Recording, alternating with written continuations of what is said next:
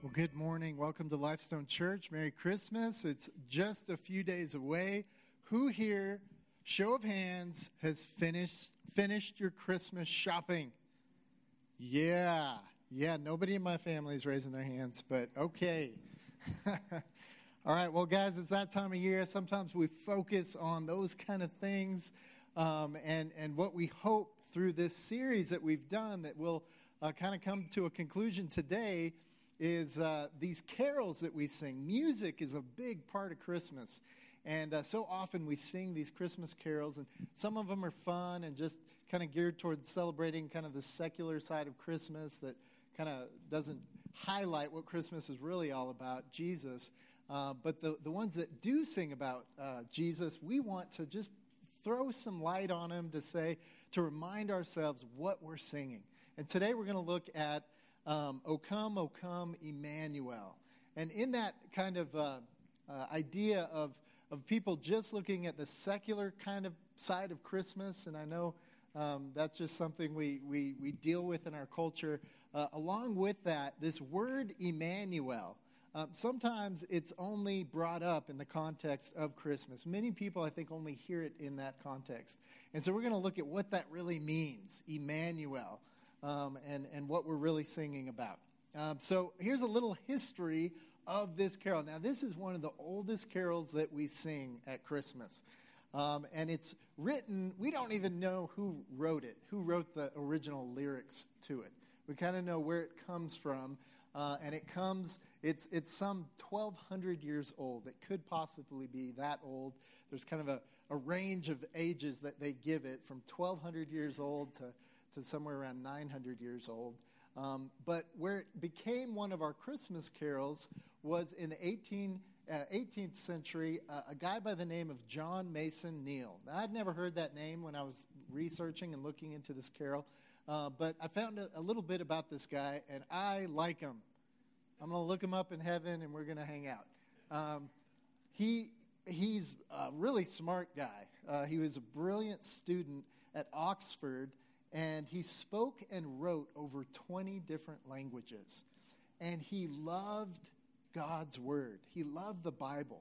And when he read the Bible, just the things just jumped out at the whole message, kind of like this video we watched, that the entire Bible story points to Jesus, points to God's big plan and picture of what he's doing through Jesus. And here's a guy who loved the good news of the Bible, that it is that we are saved by grace through faith in Christ. And he promoted that so much that the church in that day and time didn't know what to do with him. And they were like, well, let's send him off somewhere else, this brilliant guy who's passionate about grace and the Bible. And so they shipped him off to an island, some islands off the west coast of Africa. Well, what he did there was decided, hey, I'm still going to follow what the Bible has to say and proclaim that message. And he went and started an orphanage and in a very, very impoverished area. And he started, what else did he start? A girls' school. And he also started kind of a ministry for prostitutes in the area, trying to help them get out of that. So this guy's really cool. Hundreds of years ago, he writes this carol and takes some older lyrics and puts them to this song. And in his brilliance, you know these smart people, you ever run into them? He's like a Renaissance man, and he was also into music. So when he wrote this original carol, it was meant to be performed by two different choirs. And the two different choirs would be singing to one another, kind of the question and the plea and the cry, and then the response and the answer. And so we'll look at this, and I think you'll see that in here. Some of the lyrics here are, O come, Emmanuel, and ransom captive Israel. So just the O come is this plea and this cry to God that you have promised this Messiah, this Savior. And we're crying and pleading that he comes and that you fulfill your promise. And because Israel is captive, and that mourns in lonely exile here, until the Son of God appears. And so here's the answer, and here's God's answer is ultimately in Jesus. And so what's the response to that?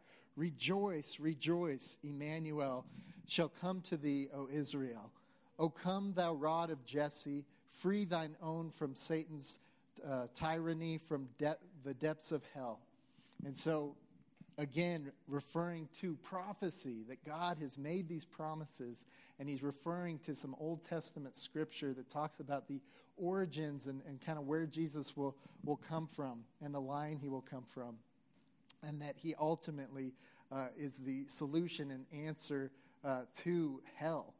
Thy people save and give them victory o'er the grave. Rejoice, rejoice, Emmanuel shall come to thee, O Israel. O come, desire of nations, bind in one the hearts of all mankind. Bid thou our sad divisions cease, and by thyself our King of peace. Rejoice, rejoice, Emmanuel. And he says, what's the conclusion of the Savior coming into the world? Our response should be that we have unity and we have peace, and that's what we're brought through Jesus. And that's another theme we see throughout Christmas. So, Emmanuel, what does this mean? No, it's not Jesus' middle name in Spanish or something. It means, in your program there, Emmanuel means God with us. And when we're proclaiming that, and when we're singing that, and when we read that in Scripture, we are proclaiming this incredible thing that God is with us. And I want to talk about, in just the rest of the morning here, just unfold the significance of what that means. In Matthew 1, 21 and 23, this is another passage that we often look at when we look at the story of Christmas. And it says, and she will have a son, and you are to name him Jesus, for he will save his people from their sins. All of this occurred to fulfill the Lord's message through his prophet. And I love this as this is being recorded.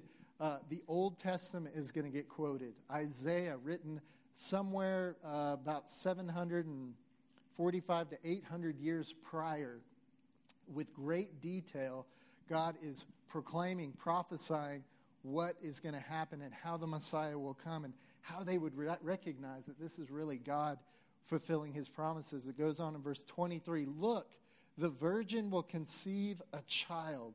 She will give birth to a son, and they will call him Emmanuel, which means God with us. So we get this radical concept, this radical truth that we talked about last week, maybe the week before, that Jesus is going to be God with us. In the beginning, we talked about this a couple weeks ago, we looked at the beginning of John. The very beginning of John, the Gospel of John, declares that Jesus was with God. Jesus is referred to as the Word, and the Word was with God, and the Word was God, that Jesus is God. And it goes on in verse 14 on that first chapter to say the Word, or Jesus, became a human and lived among us. This crazy, radical concept and idea. I don't think in a million years, humanity wouldn't have come up with this story. And what we come up with to try to approach God is completely the other direction. That, okay, we get some sense that there is a God, there is a creator God. We look at creation, we look at humanity, we look around us and go, there's got to be something bigger, and there has to be some origin.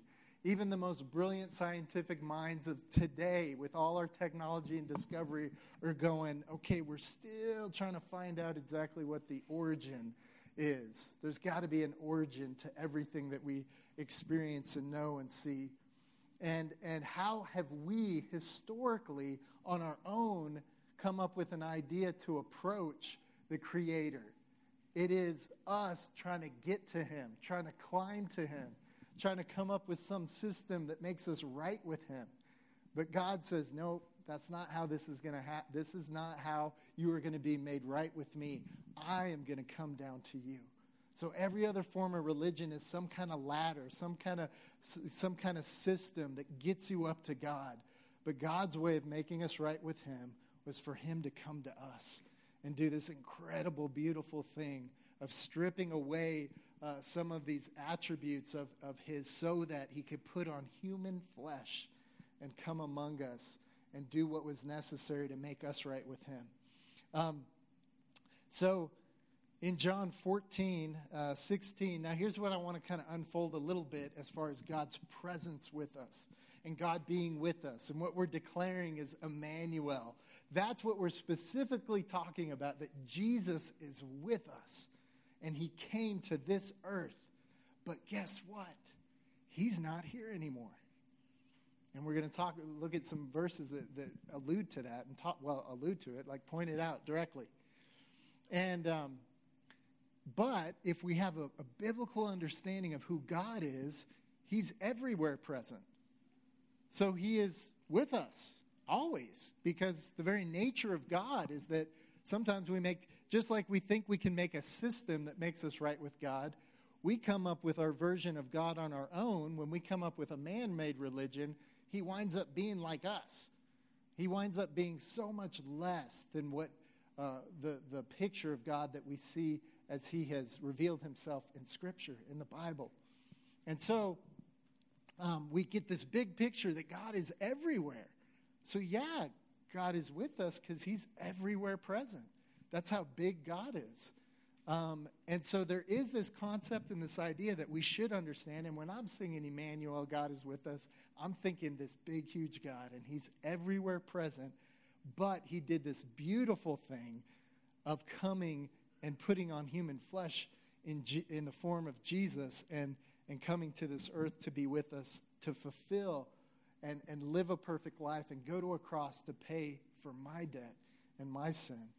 In John 14, 16, we're going to look at this other concept, though, because I said in this, you might be like, what are we singing? You're just confusing me. Stick with me here.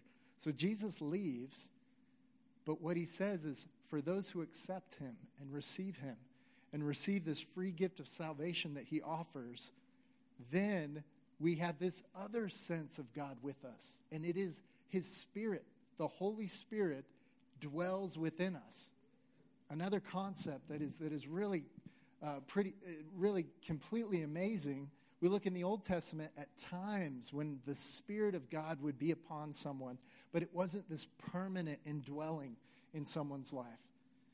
And the whole concept and idea is that, well, how can we have the perfect, holy Spirit of God live in us? We're not worthy.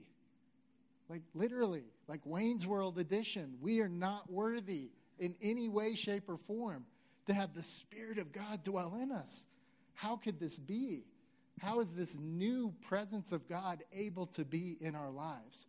So let's look at some verses that point to this concept. John 14, 16.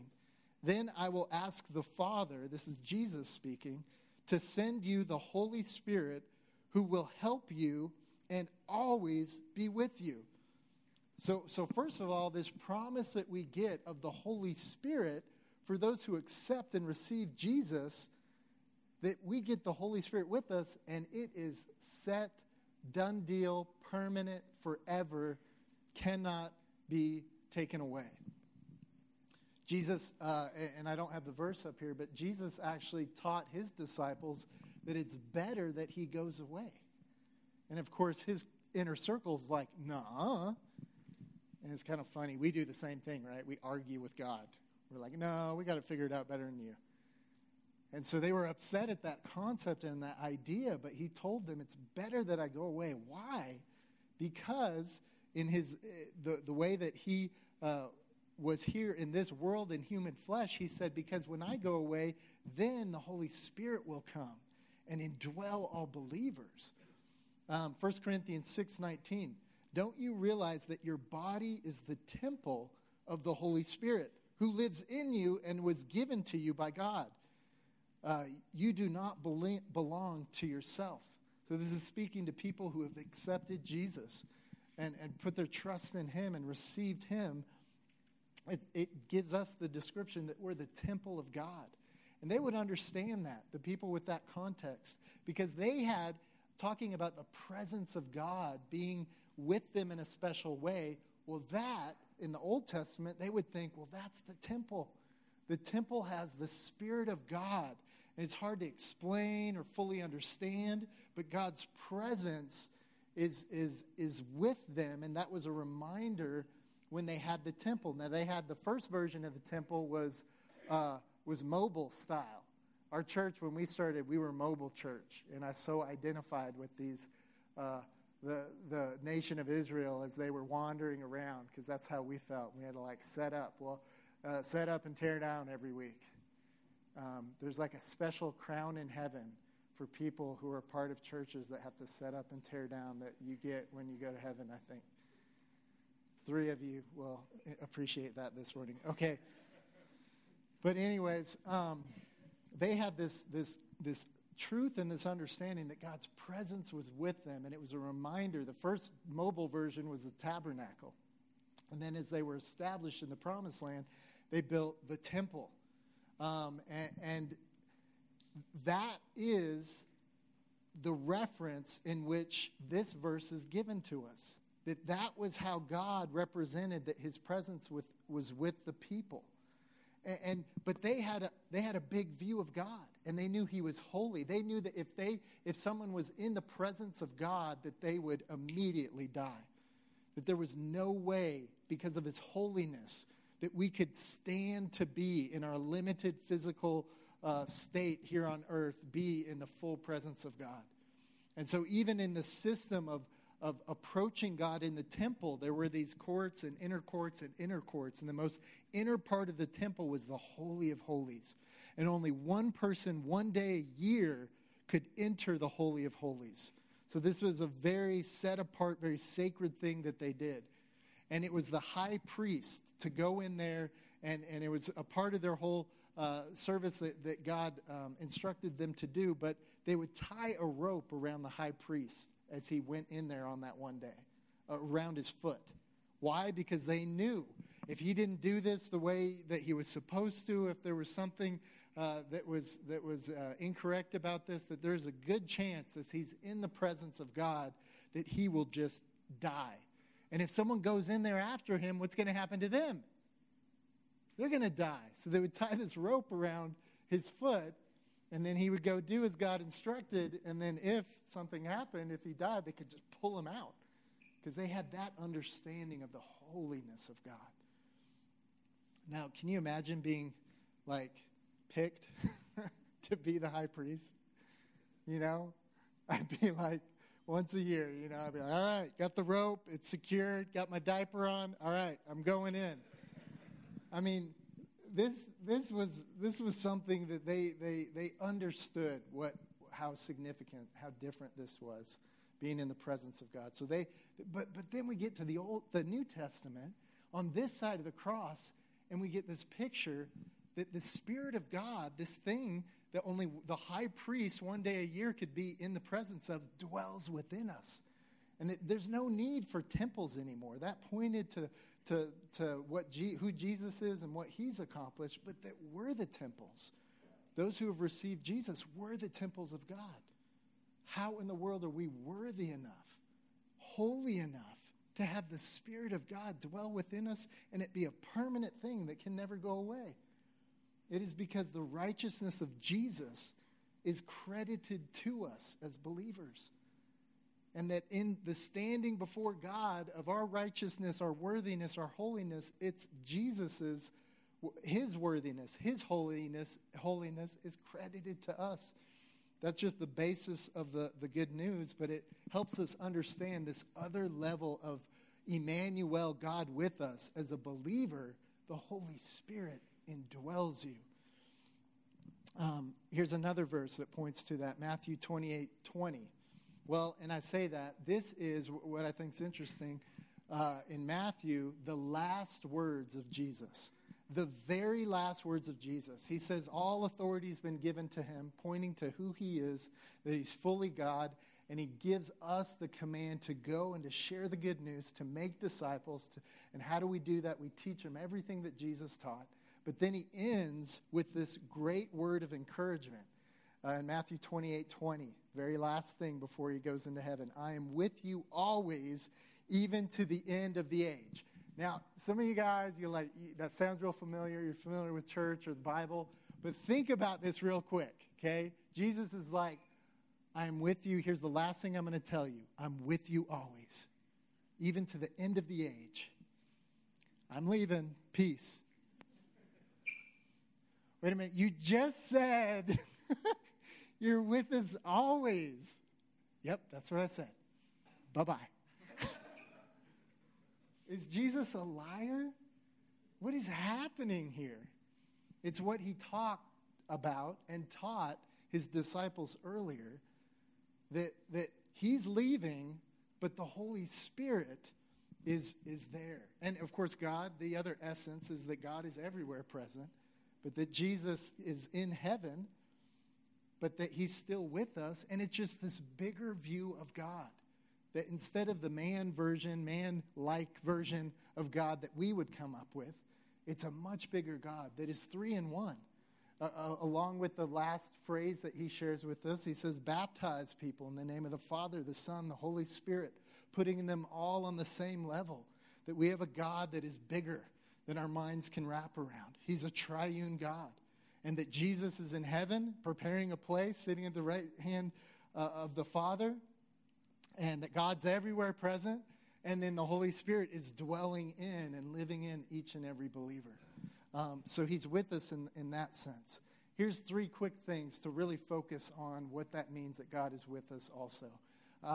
God is with you, number 1. God is with you. And what I want to do is look at the Christmas story and just think in a sense of Mary. Now, here's what I'm going to assume with some people, and I've felt this myself, is that we read stories in the Bible that God is with people, and they're special. And that doesn't apply to me. There's like this special handful of people that God likes better, and he's with them. But I guess not me. Why not me? Because look at my life. Like, my life is, man, I've had hard things in my life. I've had difficulty in my life. I've had challenges in my life that I can't explain. And to the point that I just think, well, God's not here. God's not with me. And I just want to encourage you. God is with you. Because Mary must have felt the same thing. Because she must be in that category of people that, yeah, surely, I mean, she was the mother of Jesus. Yeah, okay, I'm going to put her in the category of this handful of people that we see in the Bible and others that maybe, yeah, God's definitely with her, but not with me. But do you think she really felt like that at every moment? As she went through the pain and agony of finding out that she's pregnant and going, I'm a virgin, I'm pregnant, and I got a fiance who hasn't completely tied the knot, and I live in a culture that is very much going to frown upon this, and I'm 12 or something. I think that's the most extreme scholarly guess at how young she was. I think she might have been a little bit older, but I've heard as young as that, but she may have been 14, 15. 14? I have a 14-year-old daughter in here. Can't imagine. Karis, come up here and we'll imagine. No, she won't do it. Okay. So just think of her circumstance. Think of her situation. And she must have been at some point crying out, God's not with me. And yet on our side, seeing how God works, we go, wow, God was with her. And then God knows that. So in Luke 1:28, the first thing that he has the angel proclaim to her, the angel went to her and said, greetings, you who are highly favored, the Lord is with you. God knew that he had to remind her and tell her and encourage her in the midst of going through an incredibly stressful thing. That here's the most encouraging thing the Lord can share with you going through this. God is with you. And you see that time and time again throughout Scripture. Often you see when God would send an angel or declare something to someone who is going through something, that would be one of the first things he would share, that I'm with you. Jesus, I think in his last words there, that's part of what he's saying. I'm always with you. God is with you. I think it's interesting that God chooses to relate to us as a father. And some people, that can be challenging because not everybody grew up with a real positive father figure. And so sometimes they have to get over the challenge of thinking, okay, when I think of father, I have a real negative viewpoint. And God has revealed himself in that type of relationship to us and given him God the Father in that sense. And so sometimes it's hard, and we just need to go, okay, well, if I didn't have a positive father figure, what's the father I wish I would have had? I wish I would have had a great father. Well, God is that great father. He's that perfect father. And that's how he chooses to relate to us. And so I was thinking about my own experience growing up and thinking, this was a weird revelation to me as I was going through these points, is that every time that I could think of a significant moment in my life that I was fearful, my dad wasn't there. Because I was fortunate. I was on the other side of being fortunate enough to have a great father who was very loving, supportive, pointed us to Jesus, loved Jesus, great dad. And I thought of just there's some traumatic moments growing up in my life. And every traumatic moment, guess what? My dad wasn't there. And he's human. Like, that's okay. I'm not trying to say anything bad about it. He's an awesome dad. But I think that contributed to those moments being difficult. One of the ones I remember is we every summer we'd go to Lake Tahoe. Lake Tahoe fans? Some native Lake Tahoeans. Love Lake Tahoe, beautiful place. I remember some of my earliest memories of Lake Tahoe was half drowning. Can you half drown? I don't think you can half drown, but coming close to it. Because I didn't learn to swim until I was maybe 7 or 8. And so I was about 5 or 6. My son just laughed at me about that. Hey, we moved around a lot. There wasn't, I didn't take swimming lessons. It was kind of a while for me to learn to swim. So I couldn't swim, and we visited. My mom grew up in that area, so we go to Lake Tahoe, see my aunt who lived in Reno, and every time we saw her, she kind of had a new boyfriend. And the latest boyfriend, he was a smoker. And me and my siblings were like, oh, that's bad, and we're going to help him out, okay? And so we'll just get some lake water, and we'll just kind of douse all these packs of cigarettes or whatever he has. He did not like that. And so one of my earliest memories that I can remember is this guy who I didn't know just met, taking me and throwing me into Lake Tahoe as far as he could run out and toss me into there because he was upset. And me, trying to yell and scream, I can't swim. And he didn't care. And somehow surviving that, but thinking for whatever reason, my father wasn't there. He was, helping get a picnic ready that we were going to have later on or whatever. But if he was there, that probably wouldn't have happened. There's some other moments in my life. The first fight I was ever in. I think guys, especially, you ever remember your first fight? I probably weighed 40 pounds, and I was still in elementary school, and I had this cool new skateboard, and this kid, 2 or 3 times my size, came up to me and was like, I'm going to ride your skateboard. And I was like, no, it's I've seen you ride other kids' skateboards, and you, break them. No, because he was just real rough and thought, whatever, he's just a bully, And then that's all I remember, and waking up, kind of going, what happened? And he had taken my skateboard and smacked me over the head with it. I know. I survived. And, but I think, yeah, man, there's another, I've had not a rough life growing up or anything. I was very blessed, but my dad wasn't there. And, if he was there, that probably wouldn't have went down like that. And I just think in my life, how important and how valuable it was to have my father there and just the security that it gave me because I had such a great dad. And I just want to encourage you, maybe you didn't have that great earthly father, but there's this beautiful promise and this reality that especially this whole thing of God himself dwelling in you for those who have accepted him, that God is truly with you. Number 2, God was with you. Well, what does that mean? God was with you. I look at one of my favorite characters in the Old Testament, Joseph. Now, this isn't Jesus' earthly dad, Mary's future husband. This is a guy he's named after, probably, that we find all the way back in Genesis. And he just had, many of you know the story, but he had an incredibly difficult path of having a bunch of brothers who were envious of him to the point that they just wanted to kill him. Instead, they kind of compromised and just sold him into slavery. So he's sold into slavery, and then he winds up getting accused, falsely accused, of something that throws him into jail. So he spends his time in jail, and then he rises in the ranks by honoring God, living a life that honors God, and just trusting in Him no matter what his circumstances are around him, even though they're very unfair. And he winds up, God putting him in the second highest place in the only superpower of the world, or the biggest superpower of the world at the time, Egypt.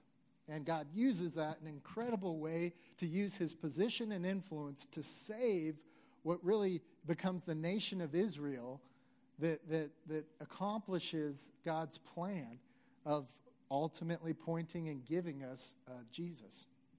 And so God does all this in just one verse. There's many we could point out, but Genesis 39:21 says, the Lord was with him, talking about Joseph, in the midst of everything he went through. He showed him kindness and granted him favor in the eyes of the prison warden. So that's when he was in prison. And you know, whatever you're going through, we get these stories in Scripture to show that often in the midst of what's happening in our life, we go, is God really at work? Did he forget me? Did he go out to lunch? Does he not like me? And the fact is, many of us, especially very specifically, I look back in my own life and I go, man, God was with me in times when I was completely spitting in his face and saying, I don't want anything to do with you. But he protected me and he guided me and he put people in my life to share his love to me. And I can say this very confidently, that because you're here this morning. And I don't know how you got here, who invited you. You know, you accidentally, Jackson's like, you drove me here, you make me come. That's my son. He loves it. But God has put you here this morning, no matter what else you've gone through. God has worked in your life to the point of bringing you here this morning. And this isn't some perfect church or anything like that, but there's a perfect message that's proclaimed to you this morning, that God loves you in an incredible way, so much so that he came, put human flesh on, and paid your ticket to be righteous and holy in God's sight so that he could dwell in you and have a relationship with you forever. So God was with you. No matter what you look back in your life, where was God? God is not an absent father. He is there. Number 3, God will be with you. Looking forward, because some of us have maybe gone through such difficulties that we look forward and we think, man, God, I don't see God a part of my future, or I don't see any goodness in my future, and I've gone through such difficulty and pain. And we have this incredible promise, or maybe it's like, maybe I've made too many bad turns or wrong decisions or something that somehow maybe God was with me for a while, but now he's kind of given up on me. And I'm going to share with you one of my favorite verses in Scripture, Romans 8:35. It says, can anything ever separate us from Christ's love? Paul asks that question.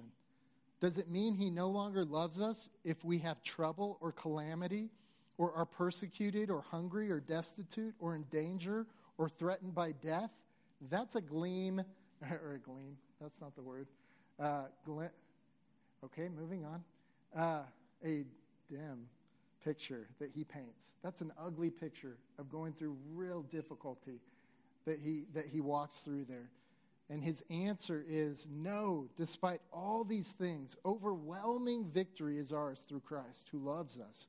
And I am convinced that nothing can ever separate us from God's love. And then he goes through another list of whatever you think can separate you from God.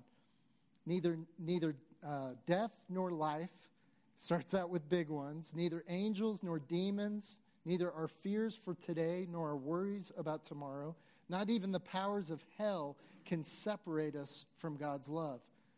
Verse 39, no power in the sky above or in the earth below, indeed nothing in all creation will ever be able to separate us from the love of God that is revealed in Christ Jesus our Lord.